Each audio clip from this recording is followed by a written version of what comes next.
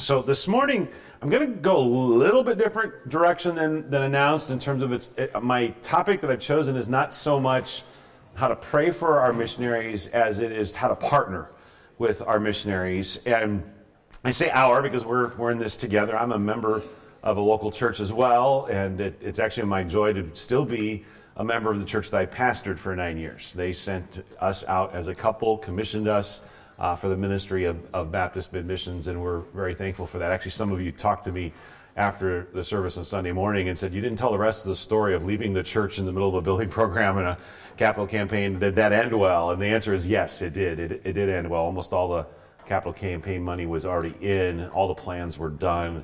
The builders were lined up. All those types of things were ready to roll, so that even though I did step away from the pastorate there, the church continued forward, and we dedicated that building about 9 months after I had stepped away from that. So I guess it was a little bit longer than that. But so that's the rest of the story on that. But this morning I want to focus in on this idea of missions and local church partnership. And maybe I'm not turned on. There we go. Missions and local church partnership. And we're going to look at two different passages of Scripture that I think describe that in very important ways. But I want to start by mentioning our core values. Baptist Mid-Missions has selected 8 core values. Core values are kind of the plumb line. I mean, there are other documents like our doctrinal statement, obviously, that is eminently important, that this is what we believe. Our mission statement, I shared that Sunday morning. That's so important. Even the twofold statement made by our founders, those are so important. But another important document is this document that contains our core values. And they're plumb lines that we ought to, on a regular basis, ask ourselves, are we really practicing those things? Is that how we are functioning as an organization, as a mission family? And so the eight core values are the authority of the Bible, global outreach, passion for God, integrity, the centrality of the local church, interdependence, faith, and prayer. And today I want to really kind of focus on 2 of those because I think 2 of them, they really intersect with one another in terms of the topic that we'll be addressing, missions of the local church. And so the one about the authority of Scripture simply reads this way. The core value about the authority of Scripture reads, ministry is directed by the inspired and inerrant Word of God. And so what drives what we do at Baptist Mid-Missions, and I say at Baptist Mid-Missions, you realize there's no real, it's not like there's one place. I mean, there's a global ministry center just outside of Cleveland, yes, but really it's Baptist Mid-Missions around the world because the sun never sets on Baptist Mid-Missions missionaries that are serving in about 50 different countries. But ministry is directed by the inspired and inerrant Word of God. That's one of our core values. And then another one of our core values is the local church is at the heart of God's plan for our ministry. And so I refer to those as kind of intersecting in this topic in the sense that how do we cultivate or develop a philosophy of missions, how we do missions, that has to come from the Bible. The Bible is what directs us as the inerrant and infallible, inspired Word of God. But it's also then from the Bible that we are taught about the centrality of the local church. And you realize that BMM is, I'll admit it, it's a para-church organization. By para, we mean we come alongside of churches and try to help churches together between other churches do what one church by themselves would have a very hard time doing. And so we see ourselves as an extension, though, of local churches. So every missionary that serves with Baptist Mid-Missions is sent by a local church. They are commissioned by a local church that believes God has called this individual or this couple to this kind of ministry, and they are launched out of, sent out of. No missionary can serve with Baptist Missions that's not true of. I've literally met missionaries just maybe at conferences or other random places and got to know them, start talking to them, and have said, so who's your commissioning church? And I've had them say, well, I don't have a commissioning church, I'm a missionary. And I thought, well, that's like an oxymoron, that you'd be a missionary without a commissioning church. I didn't say it out loud, okay? But I thought it, bit my tongue a little. And so the local church is primary. It's the heart of God's plan for ministry. And that's a matter of both authority. That's also a matter of the importance of planting churches. Starting churches is at the heart of what we do. Some organizations, we'll start a hospital someplace in Timbuktu. There is a literal Timbuktu, and so I'm not referring to that. But in Timbuktu, and never get around to launching a church as the fruit of that evangelistic ministry of a hospital. And by my way of thinking and our way of thinking, that's not the biblical model. There ought to be a local church. A hospital can be used of God to evangelize, absolutely. But the fruit of that ought to be local churches because of the centrality of the local church. And I probably shouldn't. I can go down that rabbit trail for a long time, okay?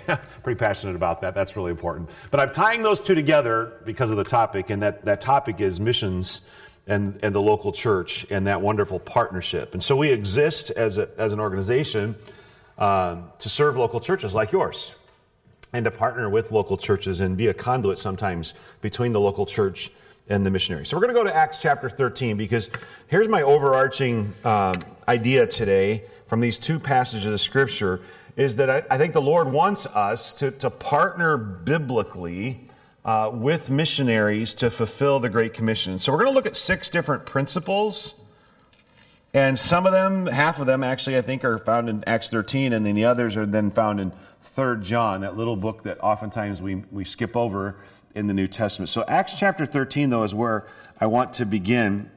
And I want you to notice, we're going to read verse 1 and then verse 5, and we'll come back and look at the other verses in between.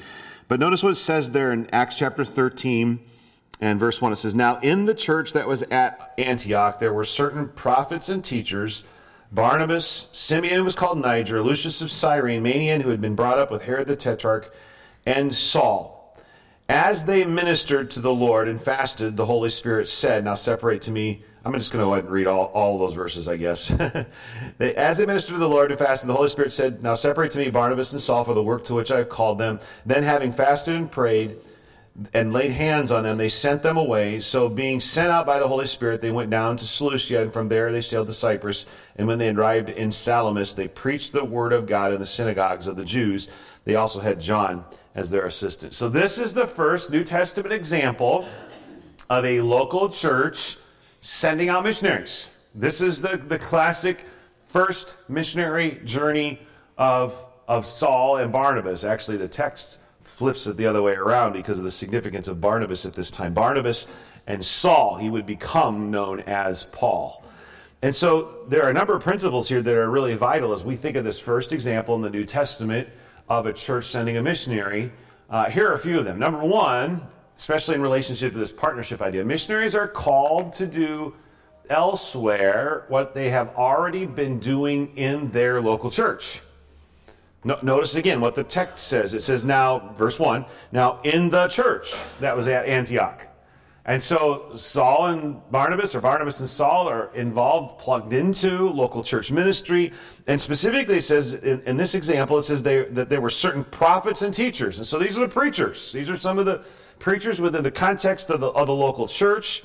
And you see that then being fulfilled in terms of verse 5, because what they go out and do, in verse 5 it says, "And when they arrived at Salamis, they preached the word of God in the synagogue." And so these were the cream of the crop in the local church.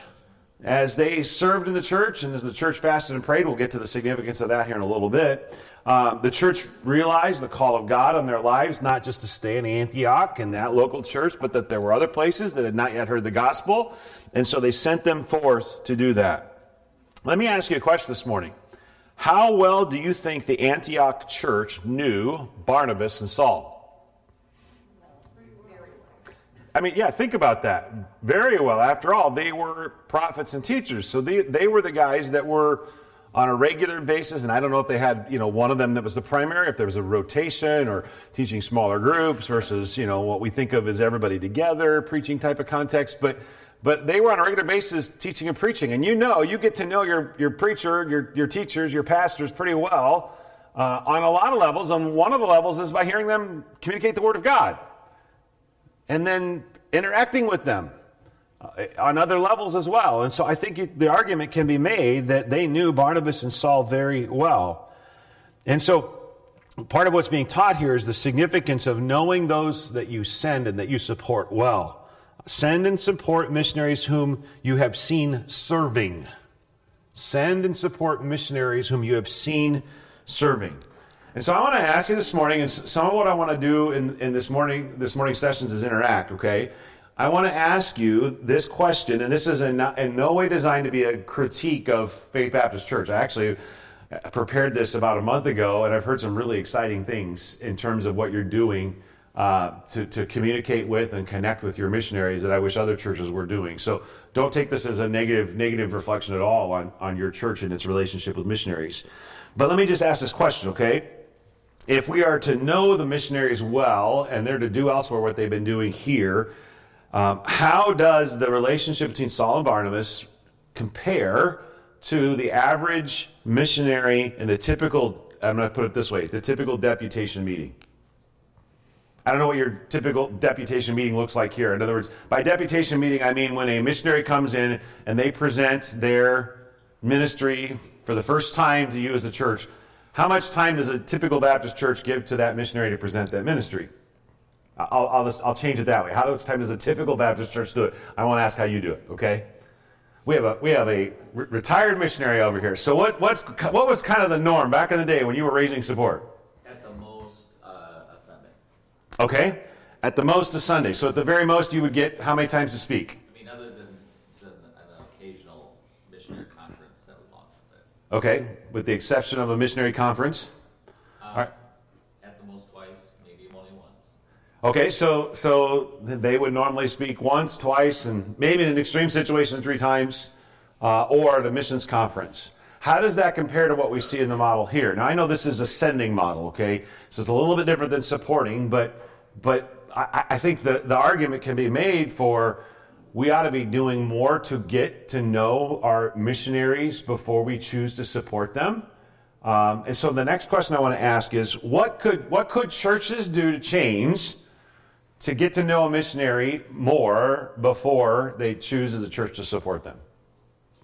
What could churches do? This is where we get to brainstorm a little bit. Yes? I think like kind of what our pastor's doing now is having us have missionary month. We have one missionary every month. He's teaching the kids. Excellent. Missionary hour. Okay, so some of the things you're doing now, like a missionary of the month type of thing, you're getting to know them better through that, and even some of the children's ministry types of things. Yes? And we have the missionary letters that we can Okay. correspond as well. Okay. Yeah, corresponding. I'm thinking a little bit more on the side of when you initiate the potential relationship with a missionary. In other words, what could we do to get to know a missionary better before we choose to support them? Okay, an interview. All right, that's a good idea. Yeah. I was actually thinking something along the lines of when we were calling a pastor. Okay. And we invited them multiple times to be at various events, and people would get to talk to them, maybe an official question and answer, but more Excellent. involved. Yeah, so more involved, more personal, more time with them, so that you really get to know them. That's fantastic. Yeah, over there. Check out their online presence. See what they Okay. do on their social media sites. Yeah. Social media is a great way to check people out and get to know them a little bit better. Yeah, over here.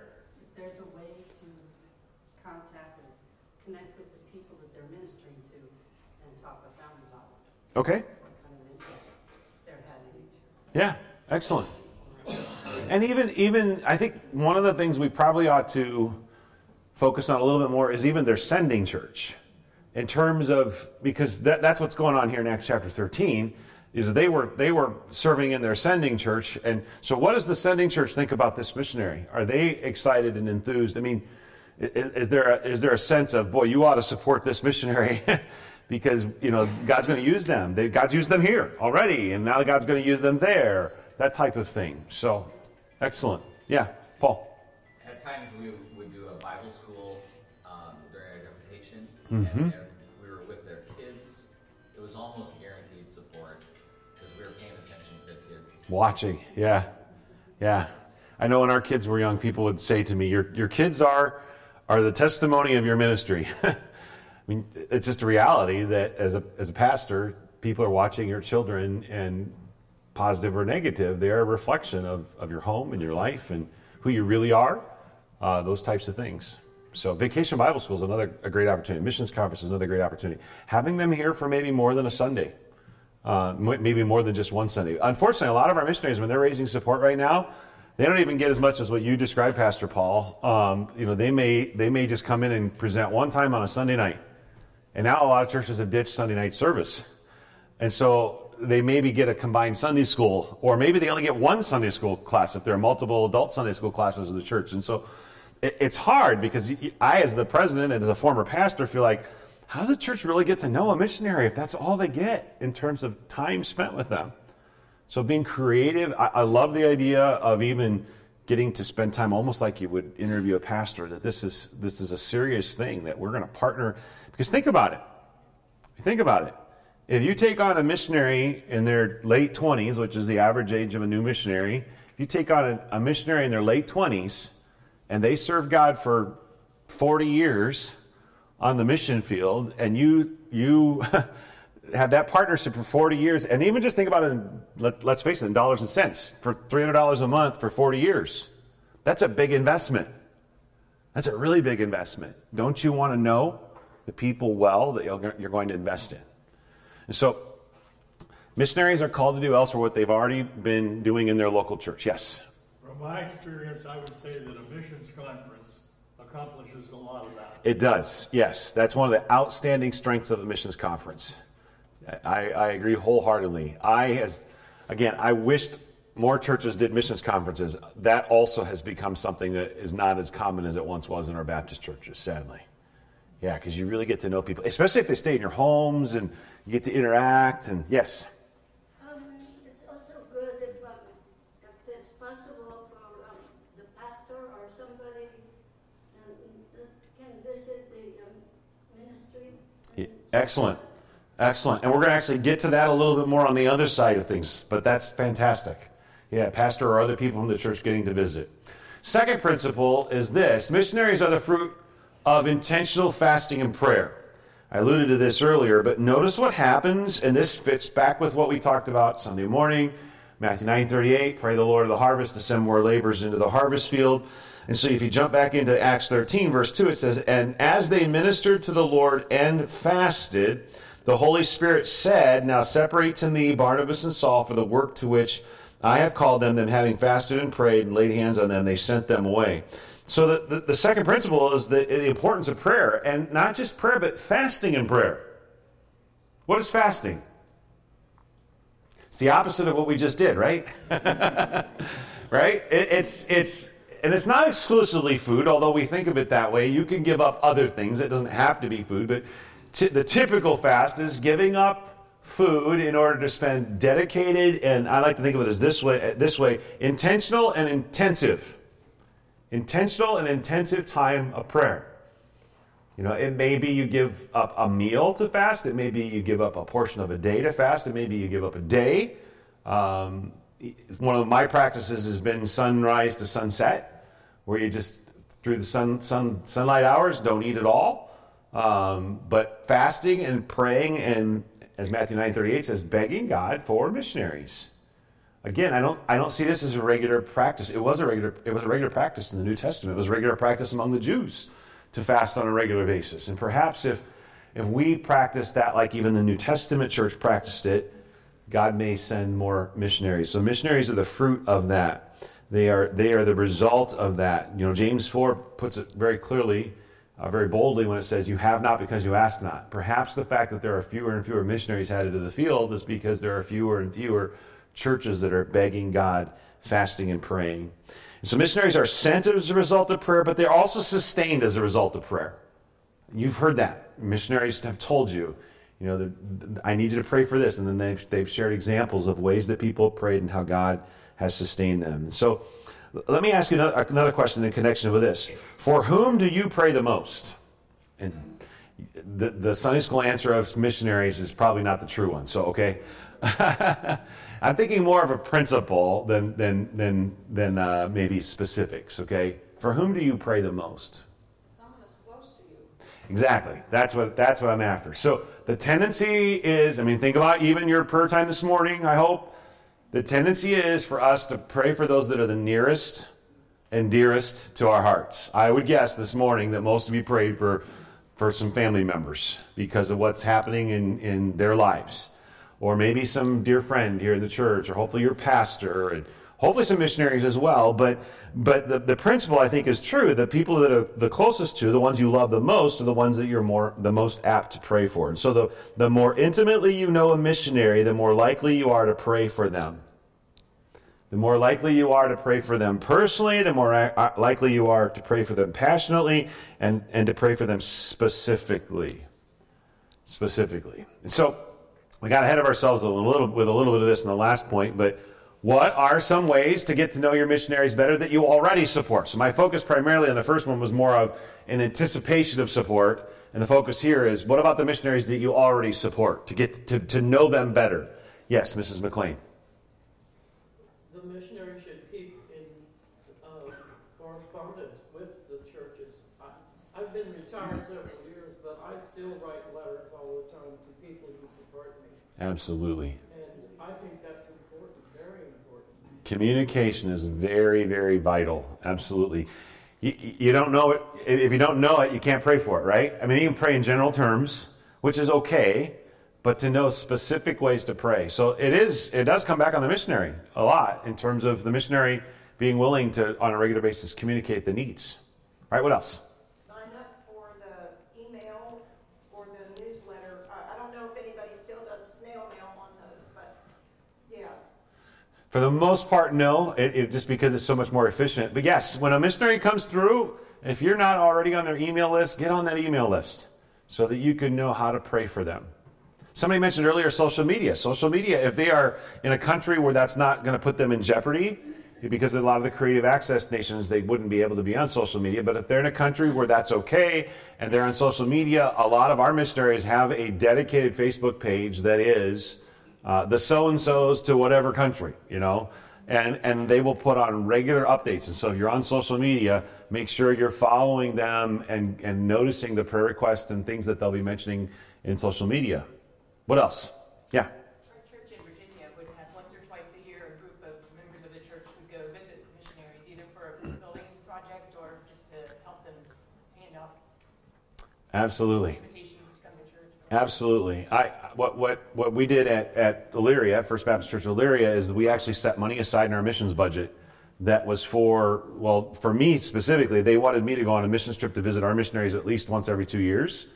But then there were also opportunities for the church to go, and we had a few missions trips that way as well. Our teenagers went every single year, which is great. That's wonderful, okay? But I often thought, well, why is it the teenagers go every single year and the adults hardly ever go? And so that was something that I think is significant. And your pastor, make sure that you as a church are sending your pastor to go visit the missionaries you support, and to be able to see the ministry firsthand. It will fire him up, okay? There's something about a pastor visiting a mission field that will really fire him up for missions, but it will also cultivate a relationship between the pastor and the missionary that the missionary will value greatly. And the pastor will too, but it'll be a great source of encouragement to the missionary. That's part of, even just God's work on my own heart. All the foreign missions trips God gave me the opportunity to take, and seeing missions firsthand, it changes your perspective of life. We are so American. And the world's a big place, and it's so different than the United States of America. So seeing the missionaries. All right, so missionaries are the fruit. Oh yes, another one. One fruit of going on mission trips is meeting fellow Christians. Oh yeah. In a different culture. Yeah. And you bond right away. Isn't it amazing? Yeah, that connection with fellow believers. One of the richest things is praying, going to a prayer meeting and hearing 2 or 3 different languages being prayed. You don't know what they're saying in those other languages, but they're saying the same kind of stuff to God that you are saying. Part of what thrills my soul about the prospect of Revelation 5:9, people from every tribe, tongue, people, and nation around the throne of Christ in heaven, is that I've gotten a glimpse of that when being there with fellow believers. Yeah, it's a wonderful thing. Wonderful thing. Number 3 is this: missionaries are accountable then to the churches that send and support them. So if you jump ahead in the text, if you jump ahead to Acts chapter 14, Acts chapter 14 describes then what happens as a result of this first missionary trip. So Acts 14, beginning in verse 26, it says this: For or from there, they sailed to Antioch, where they had been commended to the grace of God for the work which they had completed. Now, when they had come and gathered the church together, they reported all that God had done with them, and that he had opened the door of faith to the Gentiles. So they stayed there a long time with the disciples. And so Saul and Barnabas, or Barnabas and Saul, end up on that first missionary journey. They complete the first missionary journey. Where do they go?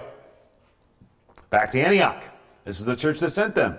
And it tells us very specifically what they did in verse 27. They reported all that God had done with them, and that he had opened the door of faith to the Gentiles, which was amazing and groundbreaking in terms of what God had done in the hearts of Gentiles. And so, as churches that send and support missionaries, it is legitimate to expect missionaries to come back and to report. And to expect that on a cyclical basis. What we teach our missionaries at Baptist Bend Missions is that while the ideal has been historically every 4 years to do so, we realize that missionaries are doing it a little more creatively now, and that's okay. And so the whole 20% principle is kind of what we've encouraged our missionaries to do, is that 20% of your time you ought to think of being back and reporting in churches.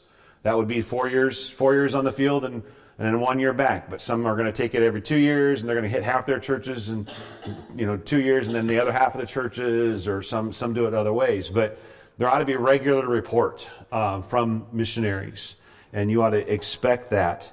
I would also say, though, then give them adequate time to report. Give them adequate time to be able to share what has been going on in the ministry, as well as their heart for the future. I think one of the things I discovered that you're doing here at the church is you're leveraging technology. It's a great way to do that. I think with the Missionary of the Month, you're doing some of that in terms of videos and things like that. You can, I've been at churches where they, on a Sunday night, bring a missionary on a fairly regular basis on the screen with Facebook Messenger or FaceTime or Zoom, one of those technologies. And there they are. They're actually talking to you back and forth. And they may be somewhere halfway around the world. But they can do that. And so there are a lot of opportunities to use technology. And then the other thing I was going to say was send your pastor, which was already stated, to send your pastor and to send others. What are some other ways that you can... And accountability kind of sounds negative. I don't mean for it to be negative, all right? But what are some other ways that you can make sure that your missionaries are reporting to you, and that you're on a regular basis hearing from them? What are some other creative things, maybe?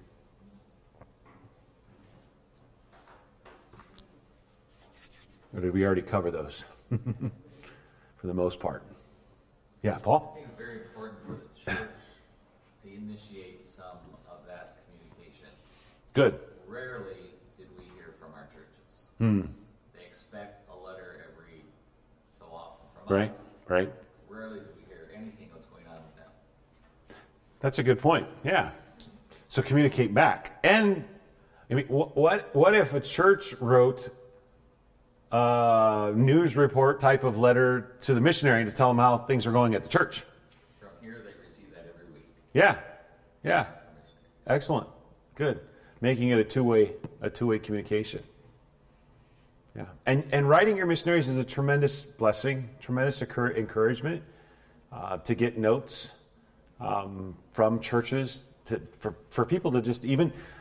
I try to do this as president. As I get the missionary emails from our missionaries, and there are about 450 of them, I try to, on a regular basis, I can't with every single one, at least write a really brief little note saying, I read your email, thank you so much, I prayed for you, I stopped and prayed for you. So it's not a long letter, but it's I stopped and prayed for you, because I did do that as an encouragement back to them. A couple hands here. We'll start up front. Get the children's ministry involved. Our children's Excellent. ministry Yeah. to their children's ministries. Connect the children's ministries. Good. Very good. We have once a month a ladies' fellowship that takes the letters that have come in, or copies of the reports that have come in. We go through them as a group of ladies, and we stop and pray for the different areas that have been mentioned on the letter. Good. Specific prayers for them is one way we have done it. Another thing that we do too is we try to, if there's a need or something that they've reported, we try to work with them to help them supply parts of that need. Now, the Lord lays it upon the church hearts to give them Yeah. funds or the Haiti bags. Yeah. Yeah. Dominican Republic bags or stuff, things like that. Good. It's amazing too when you start praying for something that God prompts your heart to say, "Hey, maybe we ought to give toward it. Maybe we ought to help with it." Yeah. Excellent. Okay, one more. Yeah, it's really, instead of just, because I'm not good at writing, I can't write, so, it's, if they can do messenger, because you don't have to pay for that, this way you can see each other and talk to each other, Yeah. answer each other's question, just one way. Yeah, good. Just one way, you can talk to each other and you can fellowship at the same time. Yeah. It's a good thing, or telephone, if you can afford telephone. Right. Yeah. That is the beauty of using Zoom or Messenger or FaceTime is that it's not costing you like it would if you were on a telephone. Yeah. And you don't always have to use the video side of it. You can just use it as a phone. So, all right, we're going to transition to 3 John. So let's go to 3 John out of Acts chapter 13 and 14. And 3 John is one of those, like I said earlier, I think overlooked books of the Bible. It's one of the shortest books of the Bible. And the focus of the book is it's a very personal, obviously inspired letter addressed to Gaius from the Apostle John. He's referred to in the text as the elder, which would be descriptive of his age as well as his respect. Probably this was written when John was the last living apostle. You know that he lived the longest of all the apostles, was exiled on the island of Patmos. And so this letter describes that relationship. And what he's doing is he actually is commending Gaius for his treatment of traveling evangelists, traveling missionaries, and the way that they had taken care of traveling missionaries. And so 3 John, I'd like to pick up reading then in verse 6.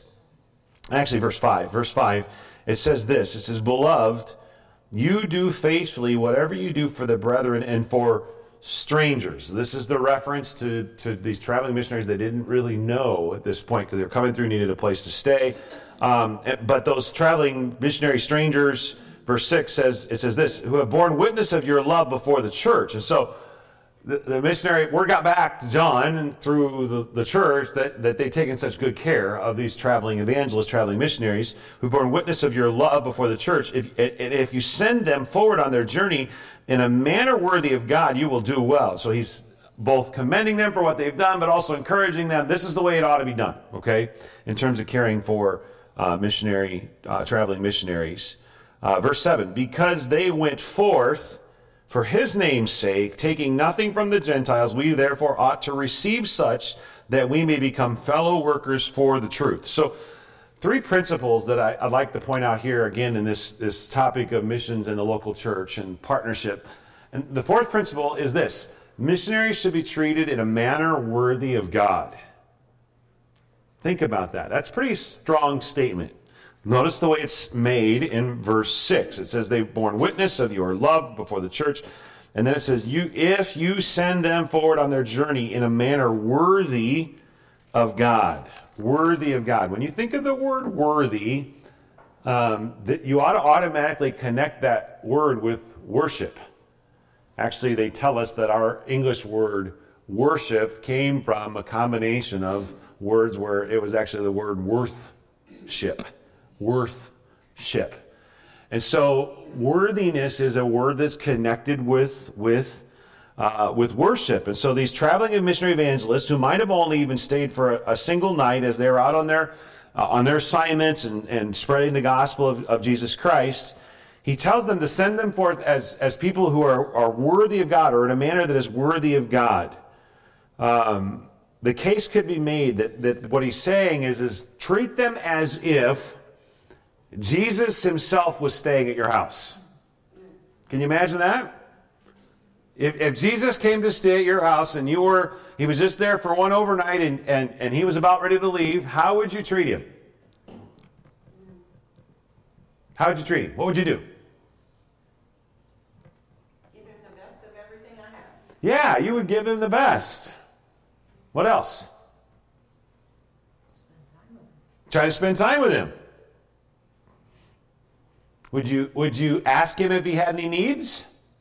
You would, wouldn't you? And say, well, okay, I'll get that for you, right? Those types of ideas. Yes, back here. Yeah, we've always, ever since we first got saved, we always used our home for missionaries, and we always make them feel welcome. Make them feel welcome. Yeah. We want that to make themselves feel at home. Excellent. Make them feel welcome. Make them feel at home. It's all those things. To treat God's servants as you would treat the Lord himself.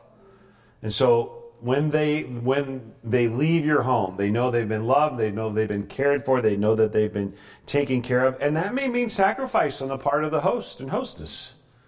Because if Jesus was there, would you sacrifice for him? You would. We would, wouldn't we? And so it may mean sacrifice. And so I think what this text is teaching is a really important principle, and that is this, that how well a church treats its missionaries. And by the way, your pastor's your first missionary, okay? So how well a church treats its missionaries, its servants, its pastors is a reflection of that church's view of God. Worthy of God. Treat them in a manner that is worthy of God. So it's a reflection of your view of God, how you treat God's servants. Thankfully, I think the days have passed us by of people sending missionaries used tea bags. I've heard stories of once upon a time. I can't fathom that he would send a used tea bag to a missionary. Or most churches have updated their missions closets, where once upon a time it looked more like you were going to Goodwill, and the clothes that nobody wanted was put in the missionary closet. And I think most churches have, again, seen the need to not do that kind of stuff. But rather than supply God's servants with leftovers, we ought to give them the very best as an expression of our worship of the Lord, treating them well. What are some other things you can do? What are some other things that a church can do to make sure their missionaries' needs are supplied? Not necessarily just when they're here, okay? Yeah, go ahead. I was just going to say, another thing our church did I thought was pretty neat in Virginia. At the missions conferences, it was before the missionaries came that were going to come, they sent out a questionnaire, what are your greatest needs? And at the end of the missions conference at the international dinner, we would bring gifts to them of things they asked for. And Excellent. Some of the bigger things, if we could, we don't, go in together and get it. Excellent. Kind of fun. Yeah, so you did kind of a Christmas expression of love for their missionaries. Yeah. I know of one church in Michigan that does that. Any missionaries that are furloughing are encouraged to be there for this one specific Sunday. And it's like spoil the missionaries and their kids at Christmas time. And they ask them ahead of time what their needs are. And so they invite all of their furloughing missionaries to be there at that time to do this Christmas thing. I love the gift bag idea, the bag idea. That's a phenomenal way to minister to them as well. What else? What are some other things that a church can do to demonstrate their love and care for their missionaries in a manner worthy of God? Also, some missionaries, they have health issues. Mm-hmm. We should really, pay attention to that. Yeah. Some missionaries, not only the parents, but sometimes, whatever health issues they have, sometimes it goes down to the kids. Yeah. All that costs money. Right. True. And sometimes they can even afford to go to the doctor because they don't have money. Right. Good. And that kind of connects with one of the things that popped into my mind is that is on a regular basis checking to see if your missionaries are fully supported and evaluating whether or not you as a church feel like, are we supporting them for enough if they're not fully supported? Should we be doing more for them to help try to get them? Because a lot of missionaries live at that 85, 90, 95%. Only a few. For us at Baptist Missions, they're supposed to be back to 100% before they go back to the field.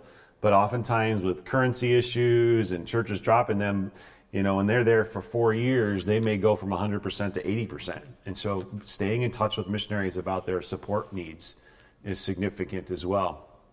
I think I saw another hand. Yes? Additional monetary support at Christmas time. Yes, the Christmas gifts are always a huge blessing to them, indeed. I would also mention projects. Stay in touch with what your missionaries' projects are in terms of if they're building a building, for the church to maybe receive a special love offering because they're building a church building and being a part of that. Another thing would be just just ministering to the needs of the children, the MKs. That is one of the most challenging things in the world, to live in a different culture and to feel like, you know, you're kind of a part of the culture you're living in, but you're still kind of an American, and being an MK is a real challenge. It's a difficult life. And so to be a blessing to them, and then I would add to that, especially when the kids come back to the States to go to college, if a church would just say, you know what, we're gonna make sure that our MKs get care packages. I don't know if this happened to you, but when I was at college, I loved it when I'd get a box from home and it would have, you know, mom's homemade cookies in it and some different things from home, and what a blessing that was. I mean, food service at college is okay, but after a while it gets a little old. And so even care packages for the MKs that are in college is a tremendous source of encouragement to the MKs. It says the MKs, that church doesn't just love my mom and dad, they love me, which communicates a lot. Any other ideas? Yeah, Ruth. Even helping a college student that comes, you know, they're coming from another country, they have nothing when they get here. Maybe they came from a warm weather climate and they're going to school in Iowa. They have no winter clothes, no coat, no boots, no car, any of those kind of things, and it's expensive to get a kid into college and clothed. Our fourth is about to graduate from college, so that's the first-hand experience of a mama. And we're in Ohio, and our son's in Iowa. Actually, 3 out of 4 of our kids went to Iowa to school, and so they were a long ways away. I'm gonna back up, Ruth having spoken, I'm gonna back up to another just idea that her mom does. Actually, her parents did it first, but now her mom does this. Her mom lives, her dad's with the Lord, he died of cancer about 5 years ago. But she has a separate living space for missionaries to stay in if they need it, and she's strategically located just a few miles from the Mayo Clinic. And so what happens, this isn't exclusively for missionaries, but she opens her home to people that are going to see some specialist at the Mayo Clinic for free, so they don't have the expense of $150 a night in a hotel on top of the medical bills. And that's been a tremendous encouragement and help to missionaries, to pastors, and just to other people in local churches. So if you can provide that, I think one of the beauties of what she's done there is it gives them still their own living space. You know, in other words, they don't feel like they're invading somebody else's home, so it's kind of ideal that they're separate. It's almost like a mother-in-law suite in the basement that's finished that provides for that. It doesn't have to be that okay? But there is a certain level of that's ideal to that, and so her mom does that. Yes? I was thinking in regards to the kids that are going to college in the States, that their families are in another country and they might not be able to go home for the holidays. Excellent. What about keeping them for a holiday? Yeah, good. Providing an invitation for them to have a place to spend over the holidays. Yeah, excellent idea. Because that is a dilemma. Where am I supposed to go? You know, I don't have family here in some cases. Paul, did you have another thought too, or? Well, lots of thoughts go through my mind, but I sometimes something not to do. Good. Say to a missionary, "Oh, I understand how it is. You're in Brazil and your kids are in the States. My kids live up in Ohio. I'm in Florida. I know how it is. You don't. It's totally different. You can drive up there." Right. Yeah, good. One thing not to say to missionaries, I understand completely. I know just what it's like. All right, good. Let's move on. Number 5. We're starting to run low on time here. About 10 minutes left. Missionaries should be supported as rightly motivated servants of God. Verse 7 and 8 of 3 John puts it this way: because they went forth for his name's sake, taking nothing from the Gentiles, we therefore ought to receive such. Actually, some translations say we ought to support such, that we may become fellow workers for the truth. And so, you know, missionaries serve for his name's sake. If you were to take that phrase, the sake of God's name, I think it is an equivalent phrase to the phrase you find all over in the Bible of doing things for the glory of God. The concept of God's glory and his name are closely tied to one another, in that God does what he does for his glory, and God does what he does for his name's sake. And so his name represents his character, his name represents his reputation. And there are all kinds of examples. Why did God rescue Israel from Egypt? According to Psalm 106, verse 8, for his name's sake. Why does God save us? According to Romans 1, verse 5, for his name's sake. What was Jesus' prayer? Hallowed be thy name, Matthew 6:9. And so God does everything for the sake of his name, and he does everything for the sake of his glory. Those are two probably synonymous concepts. And so why does a missionary serve? You know, a missionary serves to reach people for Christ, to spread the gospel. Missionary serves because they want to see a church established. They want to see the spread of the gospel. But ultimately, a missionary serves for the sake of his name, for the fame of the name of the Lord Jesus Christ. That is their motivation. That is the right motivation for a missionary.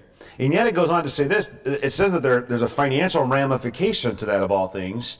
Verse 7 says, because they went forth for his name's sake, taking nothing from the Gentiles. And so the financial ramification is this, that true servants of God aren't in it for the money.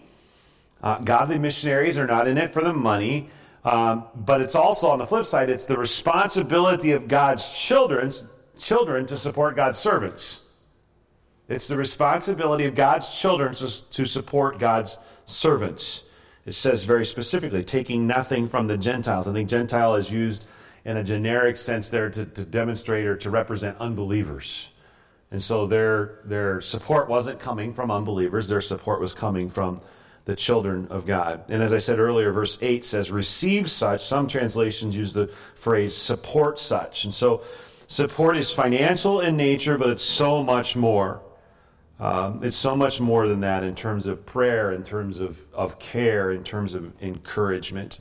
And I think we've already mentioned a lot of the ways that we can support missionaries in ways that are more than financial. Financial is important, but you've given great examples of other ways that we can support missionaries. And then the sixth principle is that missionaries should then also be viewed as equal partners in gospel ministry. Equal partners in gospel ministry. And the verse there is verse 8. I think it was left off the PowerPoint. Verse 8, though, then says this, we therefore ought to receive such that we may become fellow workers for the truth.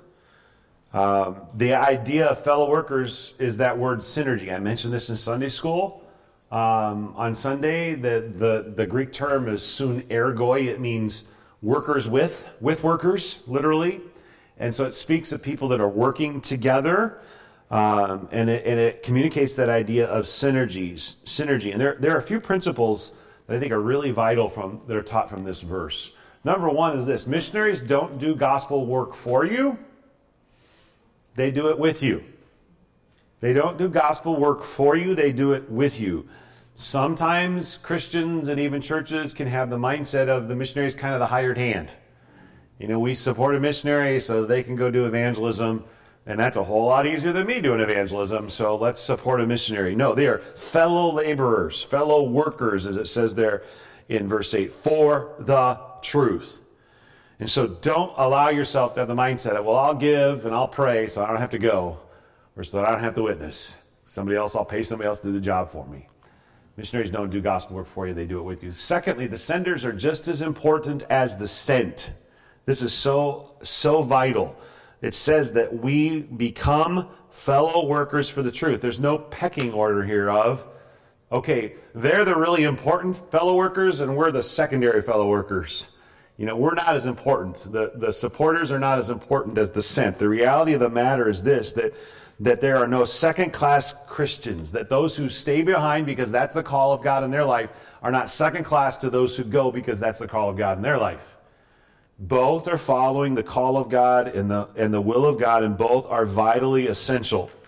A number of years ago, the Army ran an ad called An Army of One. And that was one of the dumbest ads that they've ever run. And they were trying to, I think, appeal to the individualistic ego of the average American 18-year-old.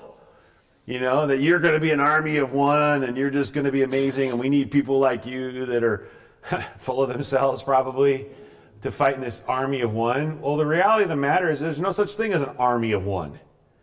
Well, if there is, it loses every time. Because you can't fight battles, you can't win wars with an army of one. And military strategists tell us that for every one soldier out there on the front line, there is something between 10 and 15 people supporting them. Making it possible for the person on the front line to be successful. Think about logistics, transportation, communications, training, supplies, and so on and so forth. And so, which is more important, the guy that's pulling the trigger on the front line or the guy that makes it possible for that to happen? The answer is both. Because if you don't have every one of those people, the war fails, the battles fail. And so you need both of them. It's not a matter of one being more important than the other. I mean, we've kind of had a firsthand experience with that the last 2 years in the United States, even when it comes to this idea of supply chain. I mean, was that a regular part of your vernacular 2.5 years ago? I've been thinking every day about the supply chain. No.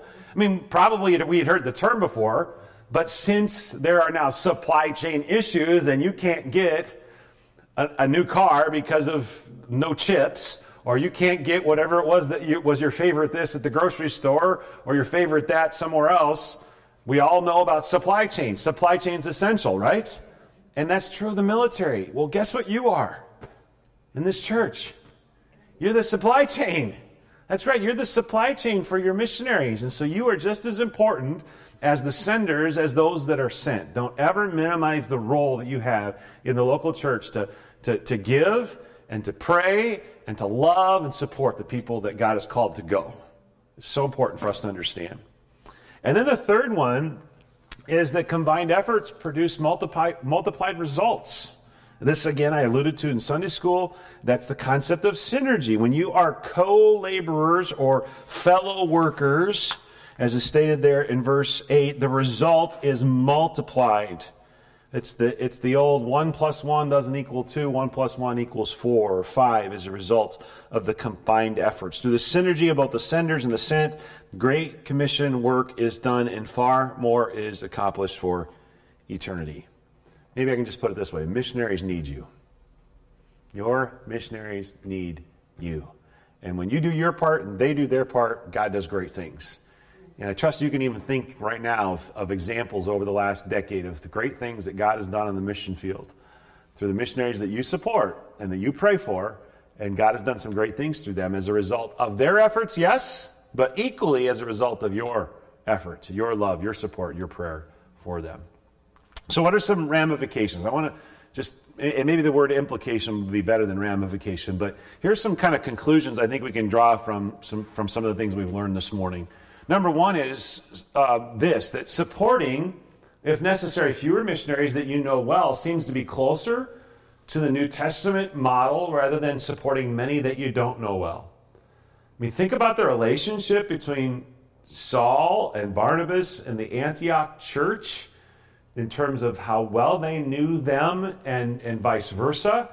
And in a lot of ways, that's a more ideal than having a lot of missionaries. Once upon a time, the average Baptist church, and I used to refer to it as a brag board, the missionary brag board was the bigger the board, the more spiritual you were as a church. And so if you had 100 missionaries and supported them $10 a month, you were obviously a more missionary-minded church than the church that had 10 missionaries they supported for $100 a month, or whatever the dollar amount might have been. I don't think that really fits well the scriptural model of knowing your missionary, knowing their needs, caring for them, loving them, praying for them. And so whatever the capacity of the average church is, I don't know. There's no magic number, okay? There's no magic number. But supporting fewer missionaries that you know well seems to be closer to the New Testament model. Secondly, knowing them well will require then giving them more time and ministry opportunities in the church. We talked about that. You know, the old model of they come in and they have 30 minutes to speak in one service is probably inadequate if you really want to know your missionaries well that you are considering for support. It's also inadequate probably when they report back to the church. Thirdly, if more churches then adopted this model, missionaries could be supported by fewer churches that know them intimately and love them deeply, rather than lots and lots of churches that don't know them very well. And I think one of the end results of that then would be this. Doing this would result in healthier furloughs for your missionaries. I mean, think about this. If a missionary has 50 churches to report to in a year's time, while they're back on furlough, that means they have to be in a church every single Sunday but 2, which isn't feasible, because they're not going to be able to even coordinate that in a year's time. And so better for them to have 25 churches so that they can get to those churches, spend a little more time with those churches, and also take some time to slow down, catch a breather, because life on the mission field is very, very intense. And so I think this is a better model, and I think even better reflects the intimacy of the relationship between missionaries and their churches in the New Testament. It's 10:30, but if it's okay with the pastor, I'd like to give you opportunity for questions, okay? And even, Pastor, if you want to join us and ask questions too, you're welcome to do so too, because I know that, especially those ramifications, that may not, that may be new to some, and there are maybe some questions you have about that, but questions that you have.